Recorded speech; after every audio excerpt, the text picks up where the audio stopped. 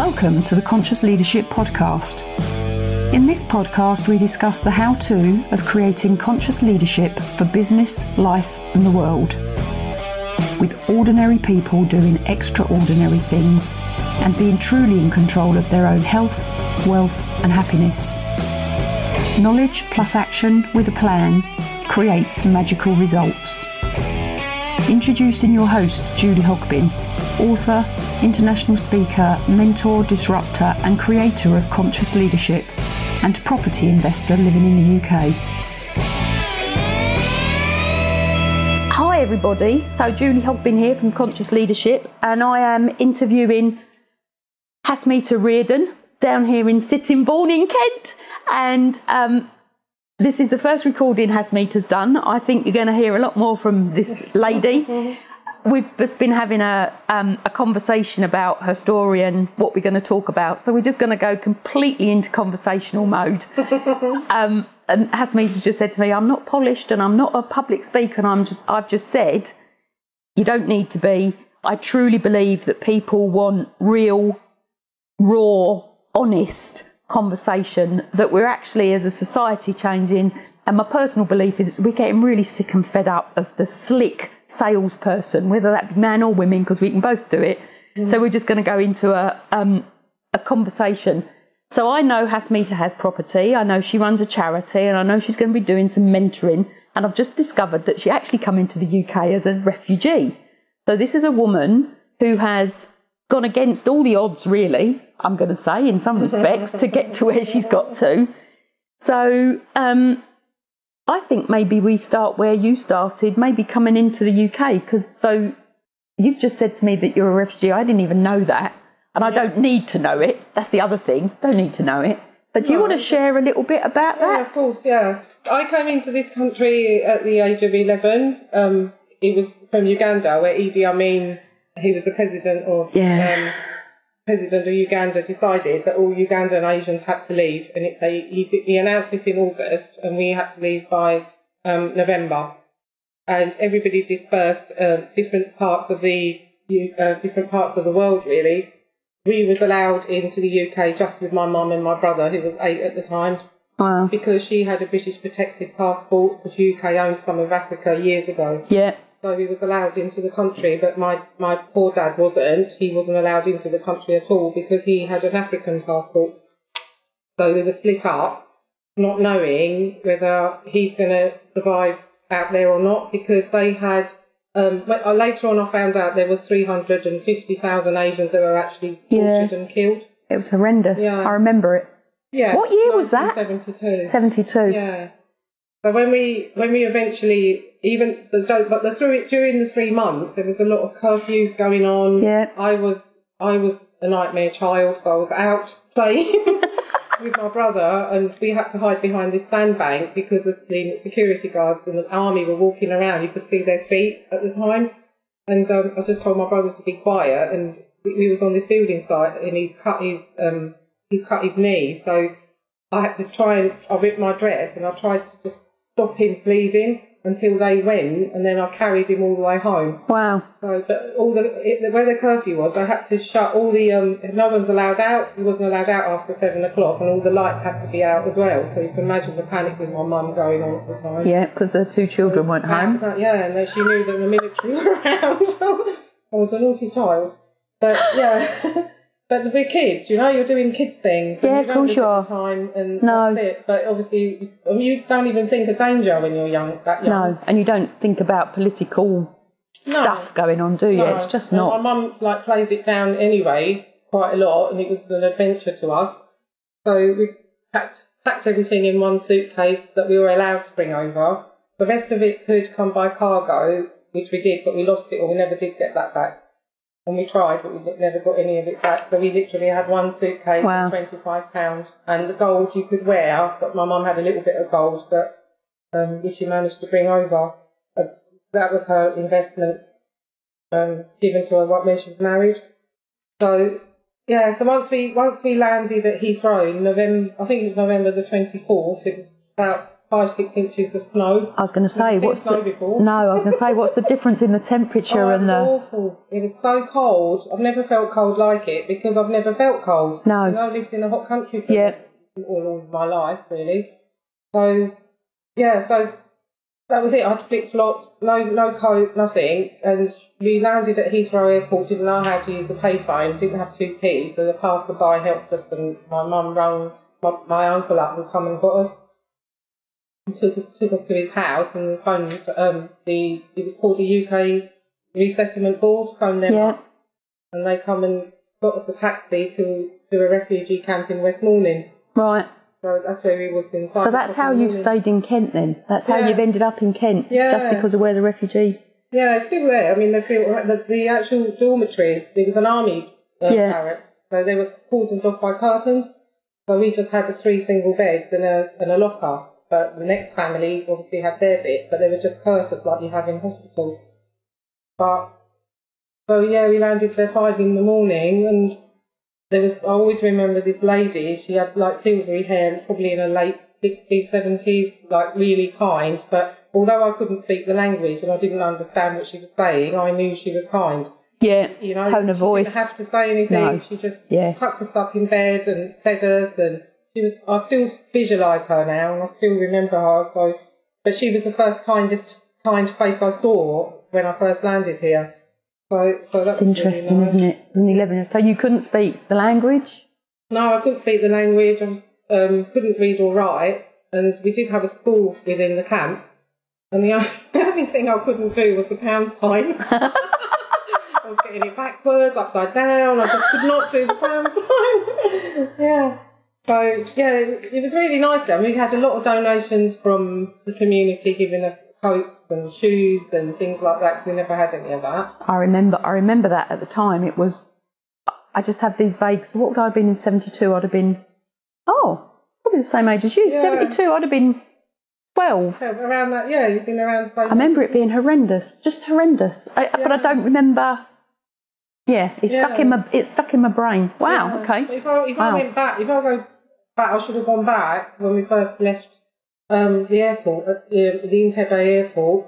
There was a lot of shootings going on. They were killing people at the airport. A lot of bodies. While you were boarding the plane to leave. Yeah, but I didn't know they were dead. My mum said they were sleeping, they were tired, they were waiting for the plane, and she made it into an adventure for us because obviously she didn't want us to be shocked by all of that or be left with it. So, but she didn't tell us. Maybe she probably only told us about 10 years ago that was the case. It didn't even occur to me. I just got on the plane like you do, quite happy.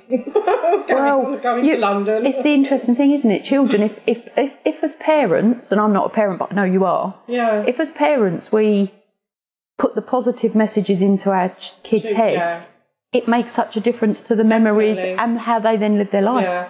Yeah. So she's made it an adventure. Yeah, she made it an adventure. We wasn't affected by it to that point, but obviously we was struggling with the language barrier, the not having no money, didn't know where my dad was. Yeah. So my dad then we found out, we didn't know where he was. We searched for him for 4 months with the help of the Red Cross and all the volunteers within the camp. We didn't know where he was, and then we got a message one day that the Red Cross had found him in Austria. So there was a camp there, so they smuggled him across the border across there. So we found him and he was alive, but he was presumed dead. Wow. Because so many people were killed. Died. Yeah. And Idi Amin was actually named the human butcher of Uganda. That's what, even today, if you look on the internet, that's what he's called. Because he was such an evil man. What he did to human beings it was just awful. So I don't see this as a bad experience. I see it as I've taken it as a positive, and it's changed my life for the better. So I'm actually glad, and I'm quite thankful for him for throwing me out of the country. I've been thrown out of better places. It's interesting. I wonder what your life would have ended up. I know. I do. If you'd have stayed over there. But I don't think I would have had the mindset that I've got now, because I've lived in a mud hut. That's where it started. I've lived in tin huts. I've lived. The house we lived in there wasn't massive. It was a tiny little flat in a little village. So, but things like investing in property, I don't think would have ever happened. And I would have just got married off, I think, and probably not been happy. Well, that would have been the culture, wouldn't it? It would have been then, I would have accepted it. Yeah, because you wouldn't have known anything different. No, exactly. But I wouldn't have the life I've got now. No. So actually, now I've grown up. Even now, I just think anything that happens in your life happens for a reason. Yeah, and there's I always totally a agree reason. with that. And that you'll find that reason later, although you're going through hurt and pain. Yeah. And you know, my upbringing was okay, but my dad suffered from depression because of this. Yeah. So he wasn't. So I couldn't go off to universities or anything like that because my mum needed help at home like that. So it was quite difficult for him to settle down. And don't forget there are adults having to settle down with language barrier. It's not as easy for them as it is with children. That's for sure. My mum, bless her heart, she went to evening schools to try and learn read and write English. So she gets by. She's good. My dad was quite broken, but yeah, he was bullied at work because it's a, you know, some people aren't very nice. The cultural thing. You've come to this country, you're taking jobs, and there's all that sort of thing. But bless him, he got into a job straight away, and he stayed in the paper mill for 25 years. My mum stayed at Bennett Opie's, which is a cherry factory, for what she probably was there about good 25 years. And they went straight into a job and never, ever, ever claimed housing benefit, never claimed any part of benefits through the country at all. So I wonder how many people do come into the country, because I know there's some bad press going out about, you know, people coming into the country and all the rest of it.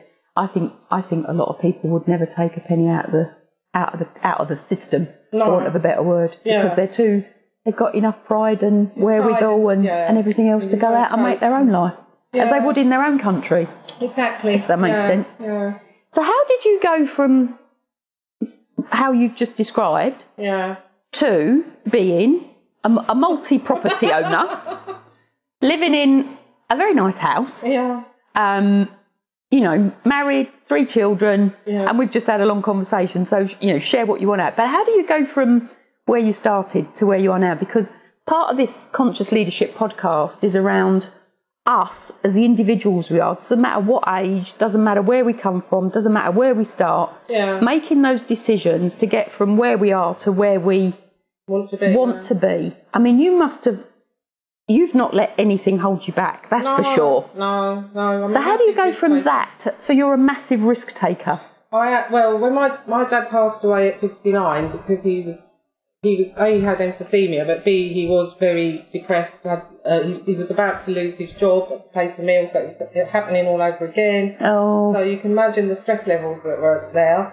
And so he suddenly passed away. The paper mill paid out an insurance of 90,000, which then my mum split between the 3 of us. And the solicitor actually sorted it and said, look, your money's down here.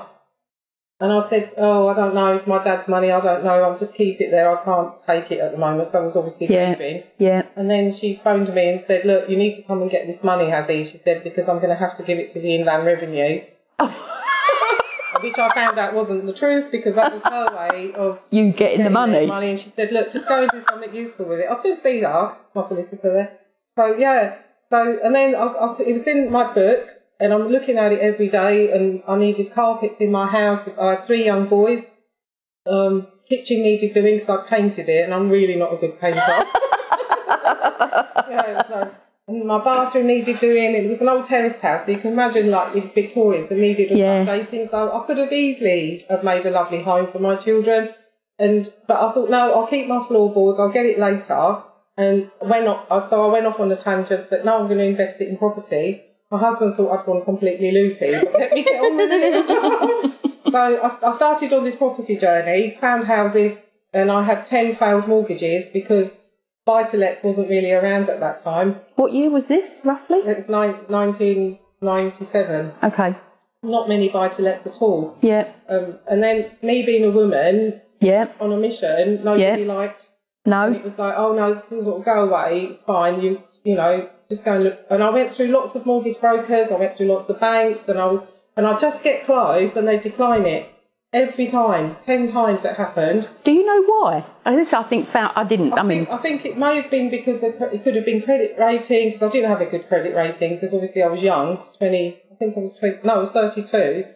It could have been the fact that they didn't like the rental side of it. Yeah.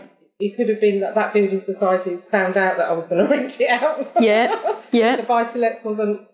And yes, it was all those things. Oh, and also I already had a mortgage, so they didn't like second mortgages. No. But every time there was different reasons. And then the last one was because I owed £27 to Southern Water that I hadn't paid. So I said, I'll pay it, it's fine. And so I paid that. But it was all silly things, and in the end I thought, my husband said, do you know what, you're putting yourself through all this stress, just give up. I said, I'm not giving up, there's no way I'm giving up. So I went off on one again, and... listeners, I think there might be a theme running through here for anybody that wants to get stuff done. Do not give up. Just persevere through. I mean, so let me just ask you a question for those of you that are listening to this interview. Would you have gone through 10 refusals to get a mortgage for your first rental property when you're a mum of 3 young boys and your husband saying, give up, you're putting yourself through a lot of grief? Would you have gone through that 10 times? Just ask yourself that question. Go on, carry on. I think it's fabulous. Yes, I went down to another mortgage broker company. He said, look, I think we're going to have to go commercial here. Try commercial. So we went through Kent Reliance. My first commercial mortgage. So I was over the moon. But I had to pay £10,000 deposit, 30%, and it was about 8.9% in mortgage rate.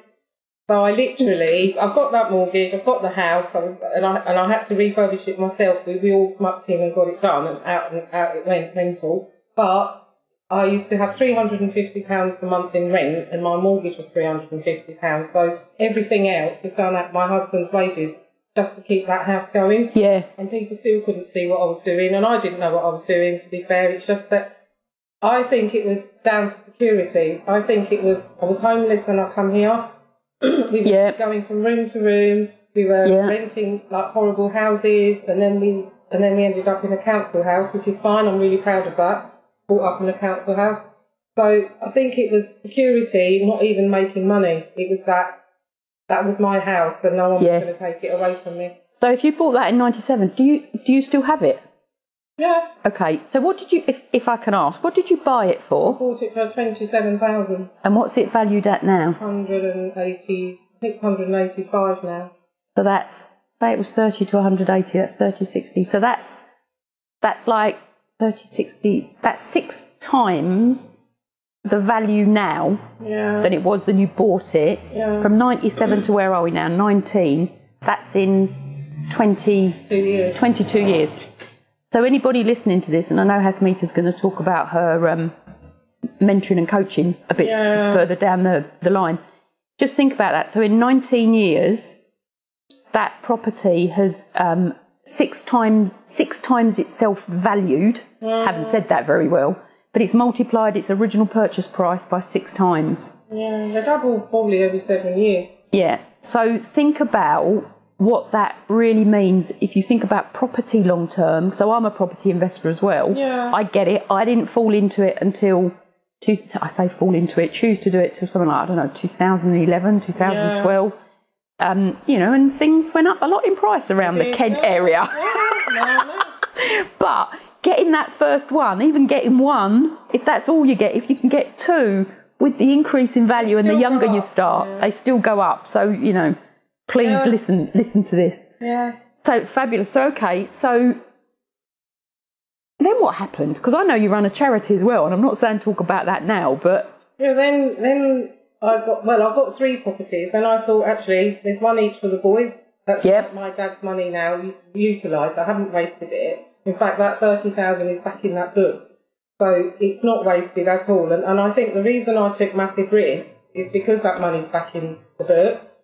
I haven't lost anything. I've got nothing to lose. No. Only as long as I didn't lose that 30 grand, I was happy. Yeah. So I didn't have nothing to lose. I didn't have any fears, and that's why I thought, well, I've just got to carry on now. So having the three, the equity started raising up, started remortgaging them, and then the buy-to-let market started to come in. And then that was it. I was away because people started believing me then. And I just kept saying, somebody needs to give me a chance. I know what I want to do. Somebody needs to give me a chance. But yes, I was well away, and I started to play Monopoly. Literally, I was remortgaging 6, but buying 6. And my solicitor would be pulling his hair out, and he'd go, "Azzy, what if that money doesn't come in? It'll be fine. It will come in. Just wait, hang it out."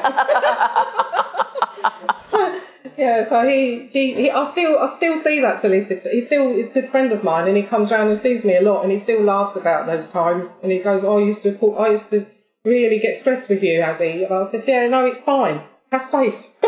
So again, for me, there's something there about you believed that it was going to happen, so nothing was going to stop you. No, it had to happen because I knew the money would come in, and actually, if I know it's a horrible way of looking at it, but if I bought 6 houses and they fell through, I'm not committed. They fall through. Yeah, and that can happen today, can't it? Yeah, You're not committed absolutely. to die.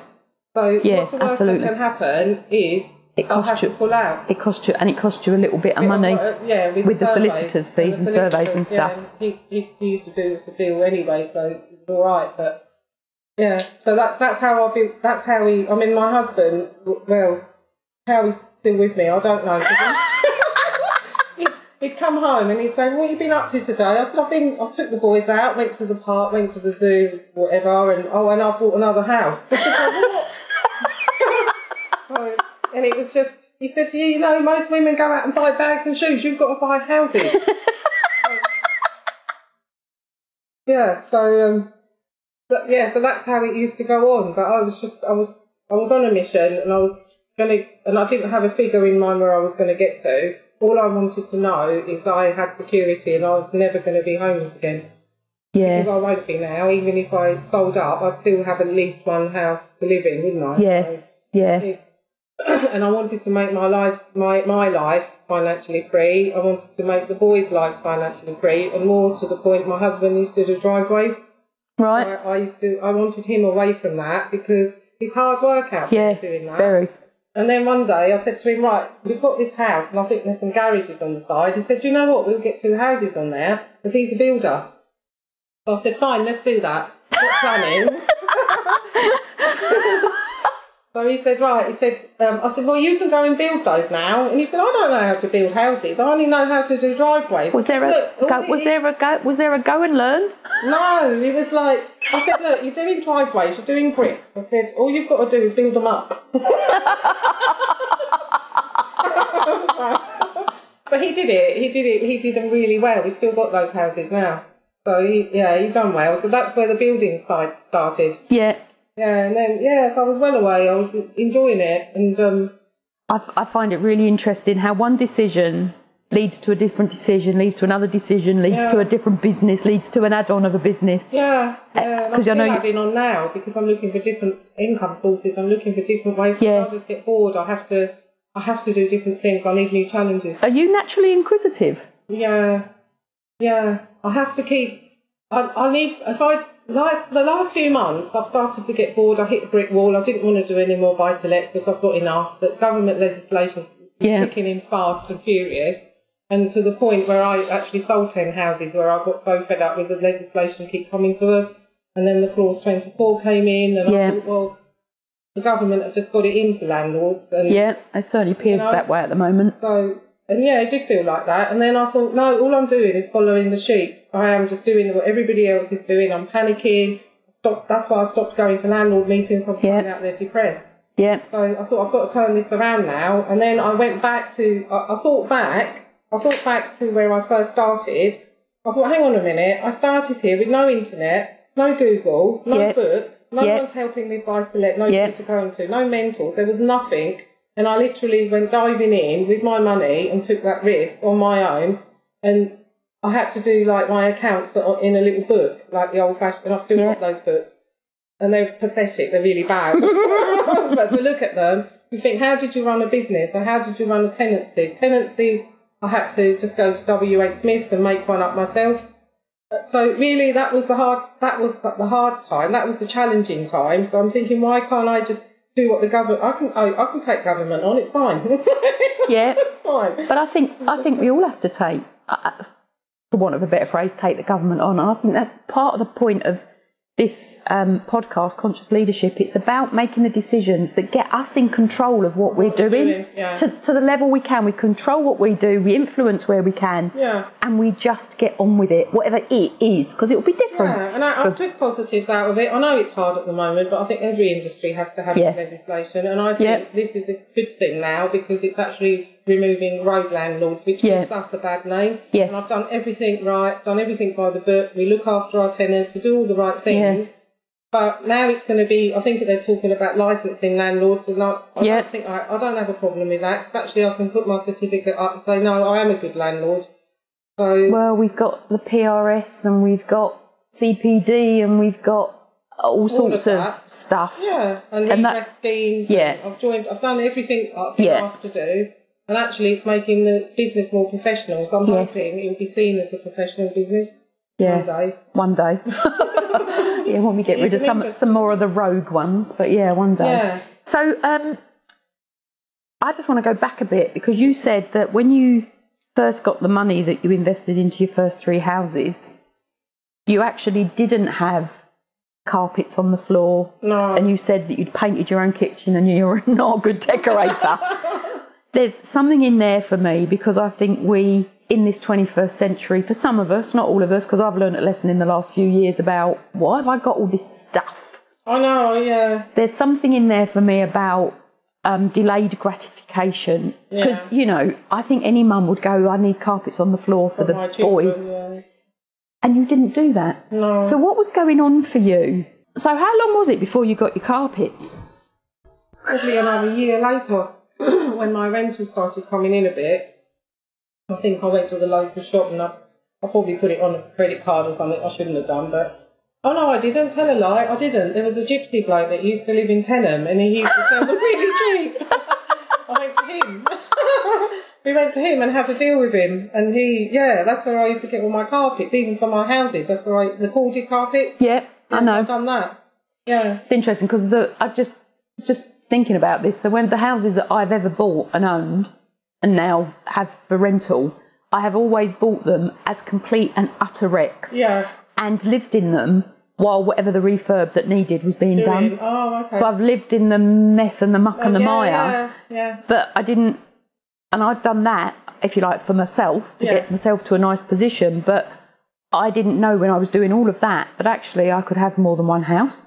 I didn't know that. I didn't know that I could have tenants. I didn't know that property was a business. I didn't. Oh, no. Not until 2011, 2012. Yeah. I suddenly went, what's going on out there in this big, huge, wide world? Yeah. And how do I get into that to protect myself and to have a mortgage, to have a pension that I actually truly think the government is not going to give us when we get older. The pension age now for women, or for me, I think is now 67. Yeah. But are they going to have that money in 6-7 years' time? Are you going to be able to live on it? No. You can't live on it now. You can't, of course you can't. So there's this whole thing in here about taking control of our own future, which is exactly what you've done, which I applaud. So I think, I do. I think it's fabulous. But I've taken control of my boys' futures as well, see, because they're all set up now. They've all got a house each. Yeah. I helped them with that. So I want them to do well in life, and I want them to have fun. And they still work, don't they, your boys? Because the older son manages my... Well, funny, if I go back last couple of years ago, my husband had his bowel perforated. Oh. So we nearly lost him. Oh. Literally that 2 hours and he would have passed away. Oh, God. Bad. Right. And we just started building some houses, and then I'm thinking, now what am I going to do? I'm never going to be able to build houses, but leave it, it's fine, I'll sort it. And my 2 younger sons said, Mum, don't worry, we'll sort it. And they jumped on it and they started building them. And my older son jumped in the office and he said, don't worry, Mum, we'll sort out the letting side. So the 3 boys just took over and I didn't need to worry. Fabulous. But the day my husband had he came out of theatre and we were sitting in hospital and we knew he was going to be okay. He's ended up with a colostomy bag, which is fine, saved his life. Yeah. So I applaud the NHS. Yeah. They did a fantastic job. Yeah. Really did. And saved his life and everything. But there was the reality check when I was sitting there. The security side of not been homeless, gone away. But I was sitting there thinking, do you know what? I made the right decisions. Although the property's really hard, it's not easy as it sounds. It's been hard. It's been a roller coaster constantly. But the day I sat there and I said to my husband, do you know what? You're laying in hospital, almost passed away. I'm sitting here, I can't go to work, so I'm sitting here keeping you company, which is what I want to do. Yeah. But my money's still coming in. Yes. You know, and I'm still not having to worry, because for a split second I worried, thinking, where's my wages going to come from? I've got to pay for the car park. I've got to pay the bills, because he's the breadwinner in essence. That's how life is. But then, you know, that gave me a massive reality check that I did the right thing. Yeah. Because doesn't matter what happens in my life now, the money's, you earn money while you're sleeping, while you're in, even when he was in theatre, he was earning money, wasn't he? He was in of course, for 8 hours, still got he was earning money.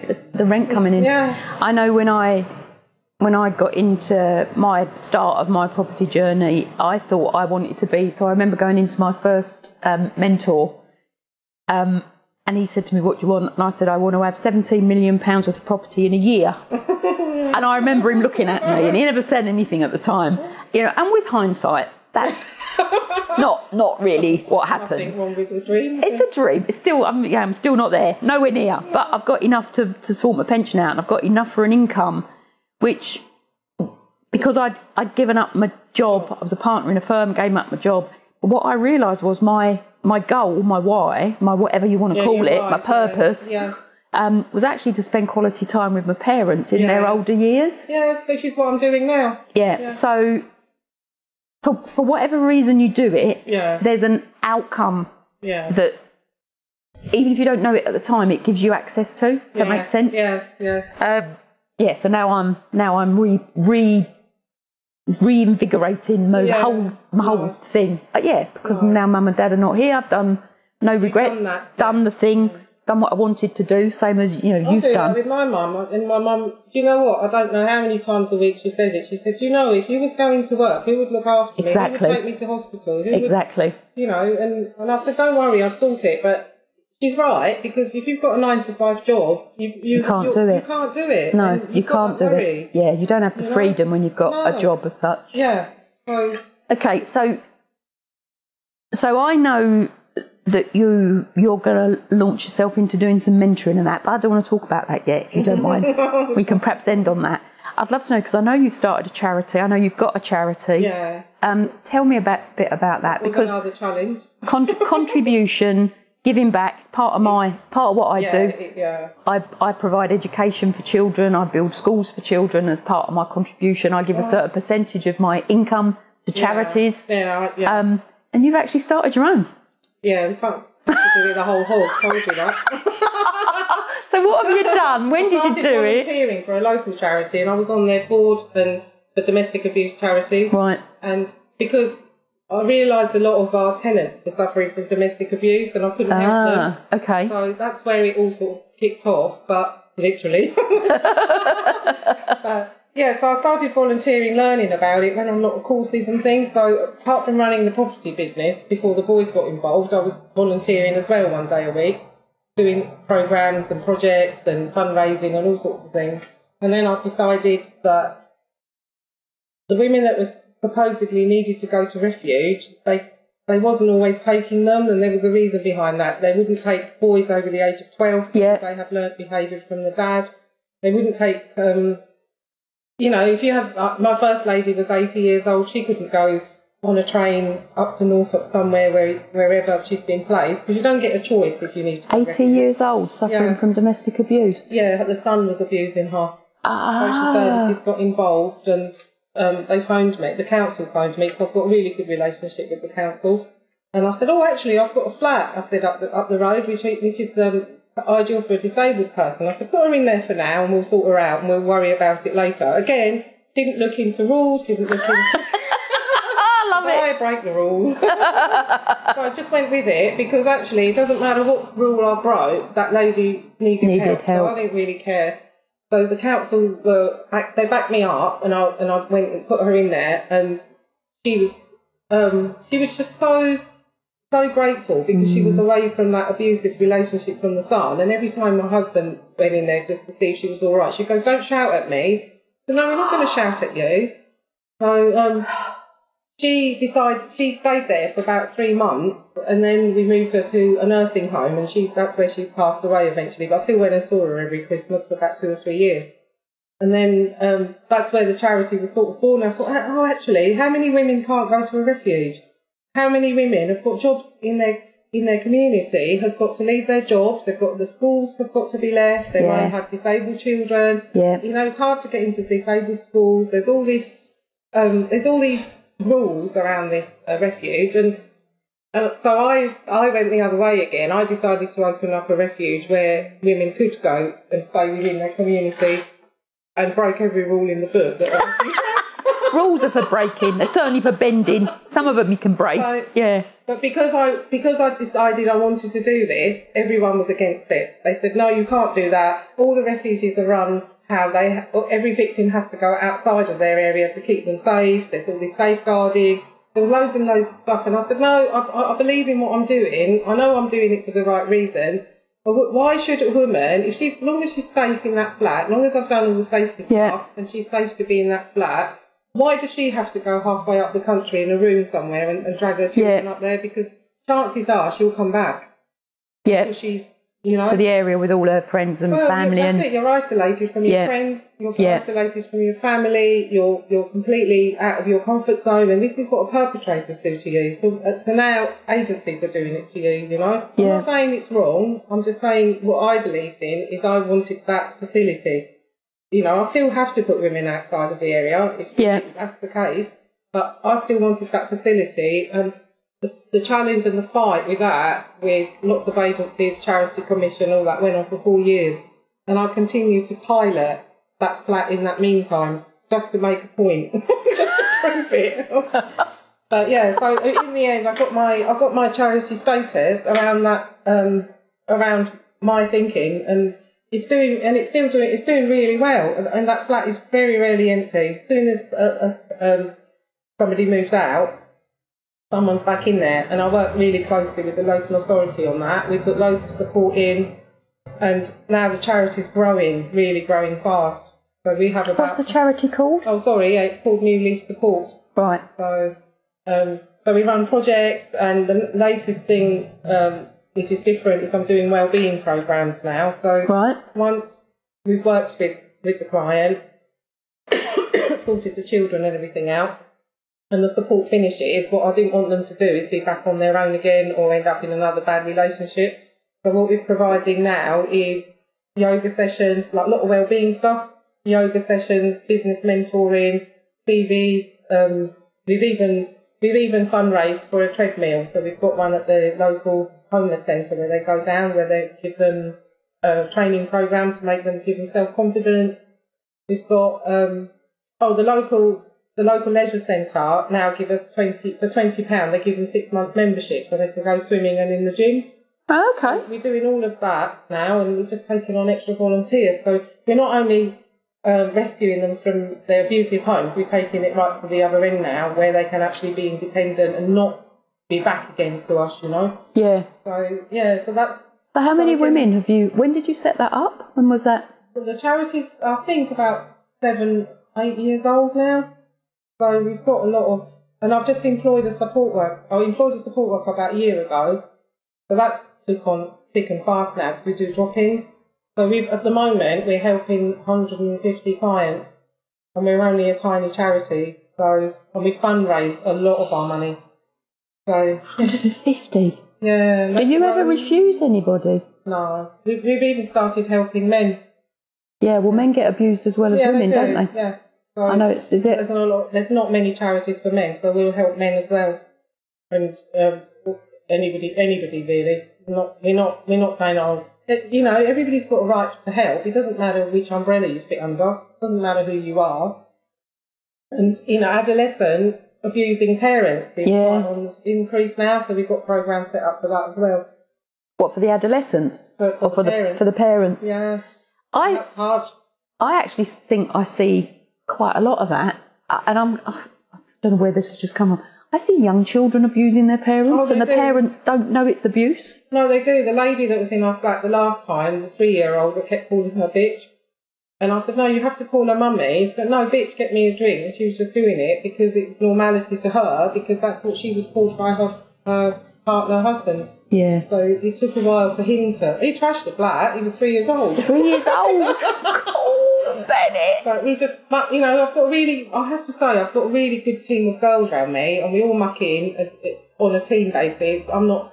You know, they go, oh, you're the boss. I said, I'm not the boss. I'm same as everybody else. We're all in this together because it's all client focused. It's all about the client. It doesn't matter who does what. I mean, even my admin lady, she'll go out and pick up pans and stuff or baby milk or whatever it takes. We'll all muck in and get it done. Yeah. So, and you do need a big team around you to do that. Yeah. My closest friend was the chief exec of a women's aid facility. She's not there anymore. She's actually retired. But I used to hear stories. That's not the right word. She used to tell me odd bits occasionally because I think she was educating me on what happens to women when they're in abusive. And I'm. Sometimes it's horrendous. They can't see it. Yeah. Especially the emotional side, they can't see it, and that's why they don't always come forward because they haven't got a bruise to show me. And I said, no, you don't need a bruise. And it's physical, emotional, financial, sexual, and. Is there one more? Financial, sexual, physical, emotional, and coercive. We've got coercive now. Yeah. Yeah. So five, which people don't always know about, do they? They think abuse is physical. Yeah. When actually, do. And it's not always a man beating a woman. It can be the other way round. Yeah. So. Yeah. So that's quite hard going, but it was another challenge, and I had to see it through regardless. And sometimes I just felt like giving up, thinking it's easier just to volunteer for a charity and let them sort it out. But I can't. I have to have it all. I have to be in the crux of it. So coming back to this, having to have it all, I know you're taking on another challenge now because you said to me earlier that you got a bit bored one day, which makes me chuckle. But you're going to do some mentoring or some...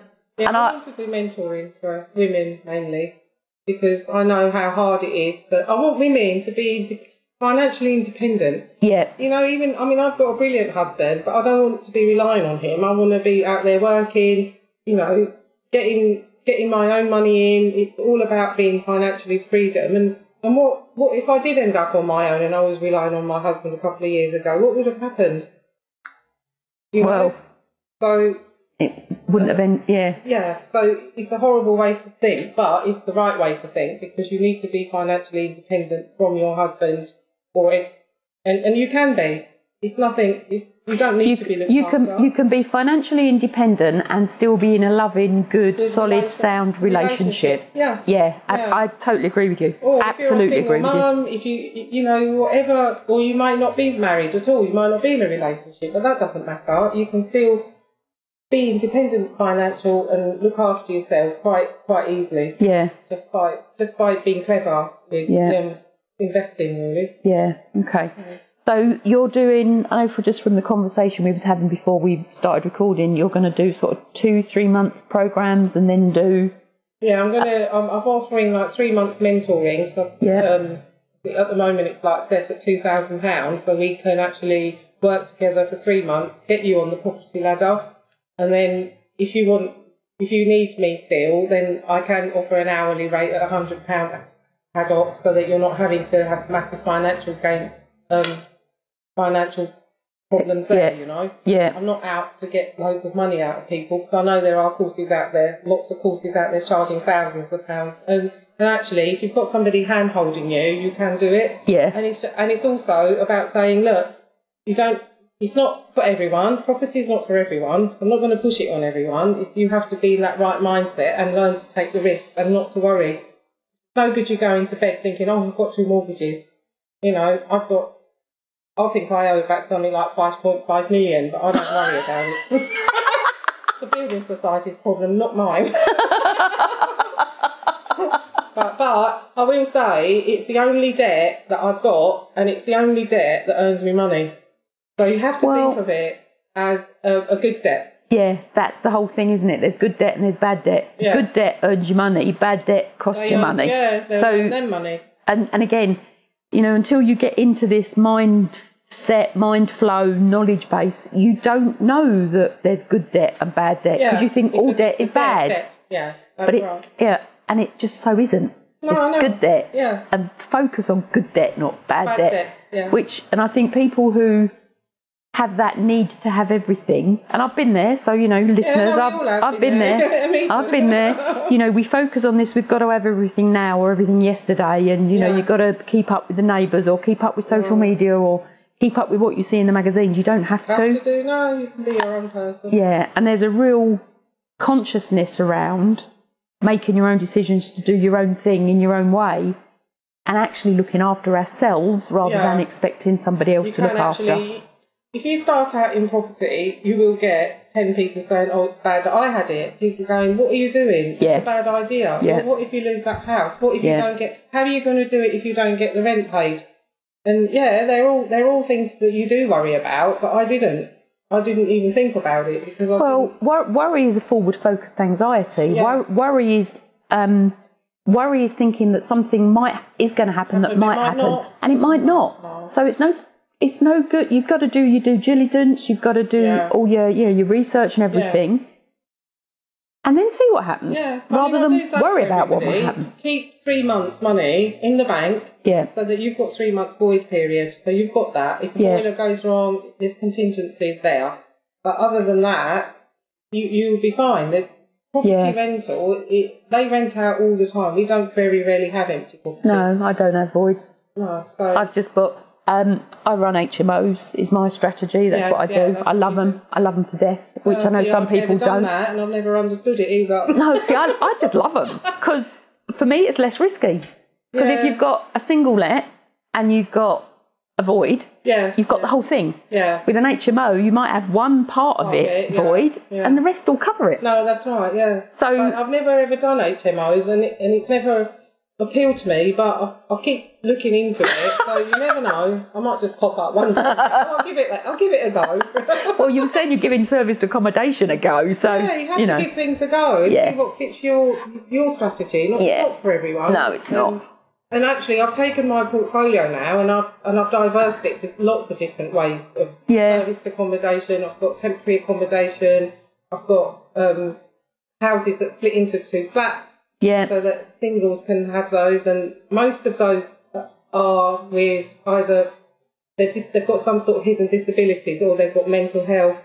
You know, so those sort of people won't get rentals. So no, it's harder, that's for sure. Yeah, so those they can manage. Yeah. You know, they've only got a little bit of top up every month, and they can manage it, and they make themselves little homes for a long, long time. And I've got a few of those, which is really nice. I'm getting a real vibe and a real good feeling from you that you give a lot back.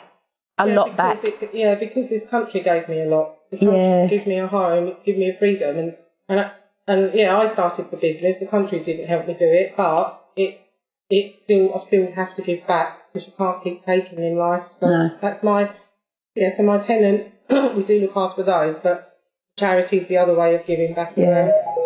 If somebody wanted to get hold of you, if they're interested in your mentoring or your charity or whatever you're going to be doing in the future, for my charity, they might give you money for your charity. See, wonderful things come from interviews. How would they get hold of you? There's a website for my charity, which is www.newleafsupport.org. Newleafsupport.org. Yeah. Or I've got a Facebook page as well. On the Facebook, which is run every day, and my mobile number is 07870 612 615. Okay, brilliant. Yeah. So if anybody listening wants to get in touch with Hasmita for anything to do with property or charity, either or, you've got her contact details. So give her a call. I'm going to say thank you because I'm really glad I've done this interview because I feel like I've learned a lot as well. You always learn from everyone. Yeah, you do. Learn for you. Thank you very much. Thank you. So this is Julie again. We've just finished the interview with Hasmita, but we've just carried on the conversation as you do with these sorts of things. And Hasmita, I just want to ask you, what awards have you won, and what press have you been in? Oh, I've won numerous awards. I've won Landlord of the Year award. I won South East Property Woman of the Year award for over probably 2 or 3 years. Electrical Safety Certificate Safety Award. What was that one? That was because I'd kept all my houses in a good stead. Last year I won the Unsung Hero Award for my charity. Right. And Make the Difference Award from the London Landlord Accreditation. That was quite good. There's quite a few awards. What's the Make a Difference Award for? That was for my charity, Right. work. Because although I've got my charity and I do help domestic abuse clients. Yeah. For 2 years I was helping the homeless as well. So as you do, listeners. Yeah, I was helping the homeless. I was collecting, which I still do. I still collect food from Marks and Spencer's for my refuge. But if they don't need it, then it goes to the homeless charity. Yeah, okay. And I was out, going out probably twice a week, out feeding at the soup kitchen in the winter months, taking quilts and pillows and all sorts. And I still collect clothes for them now. I'll just hand it over to somebody else. But I had to give it up because it just got too much with everything else I was doing. And I was getting quite frustrated as well that I couldn't help them more because they were technically homeless. Yeah. So I'm still there in the background helping, but I'm not out there on the streets, literally not in the streets. So, yeah. And what press have you been in? Been in the Daily Mail, been in the Daily Express, the Sunday Express. Yeah. Done a few television programmes with Phil Spencer on property, which I didn't mention earlier. Homes Under the Hammer. What have you done with Phil Spencer? There was a property programme where houses wasn't selling, so they asked me to go and view them and then give my opinion on why they're not selling, that sort of thing. But that was really good fun because he was just so funny. Yeah, so he was just messing up every time. Going, you can't keep messing up. Yeah, so we've done that. Yeah, Homes Under the Hammer quite numerous times. I've done those. And I've been, funny enough, just been asked to do another property programme called From the Boomerang, where they're going to do council house millionaires. So if there's an investor out there who owns council houses, I've got a few. I think I've got 2 ex-council houses. Yeah. Where now I've made a business out of it, where potentially would have been tenants, wouldn't it, if I hadn't have sold them on. So I'm just waiting for them. I don't know whether I'm going to do that one or not, but that's in the pipeline. Right, okay. So just adding to anybody that might consider Hasmita to be their coach or mentor, which I think is going to probably be a pretty good bet, just knowing what I know and what I've learned today. If you want to do your research and your due diligence on a mentor, because to be honest, we all should, and lots of people don't, which is where they get really stung with tens of thousands of pounds that they pay out. Do some Google searching. Definitely, yeah. Use your tens and thousands of pounds as your deposit. That's what I would be saying. Yeah, and I totally agree. And you can't learn it overnight. Property's like driving a car. You'll learn it by your mistakes. And 22 years later, I'm still making mistakes, but I'm still learning. Yeah, yeah, brilliant. Yeah. So that's the second part of the podcast. So I'm going to say thank you again. And I'll get this bit added on to the first bit. Thanks for listening to the Conscious Leadership Podcast. You can contact Julie on LinkedIn, Facebook, Instagram, Twitter, Pinterest, and hear me out. Please subscribe to her YouTube channel for how-to videos and more content. And please message Julie to have your questions answered. Until next time, remember, knowledge plus action with a plan creates magical results. See it, say it, write it, believe it, and achieve it.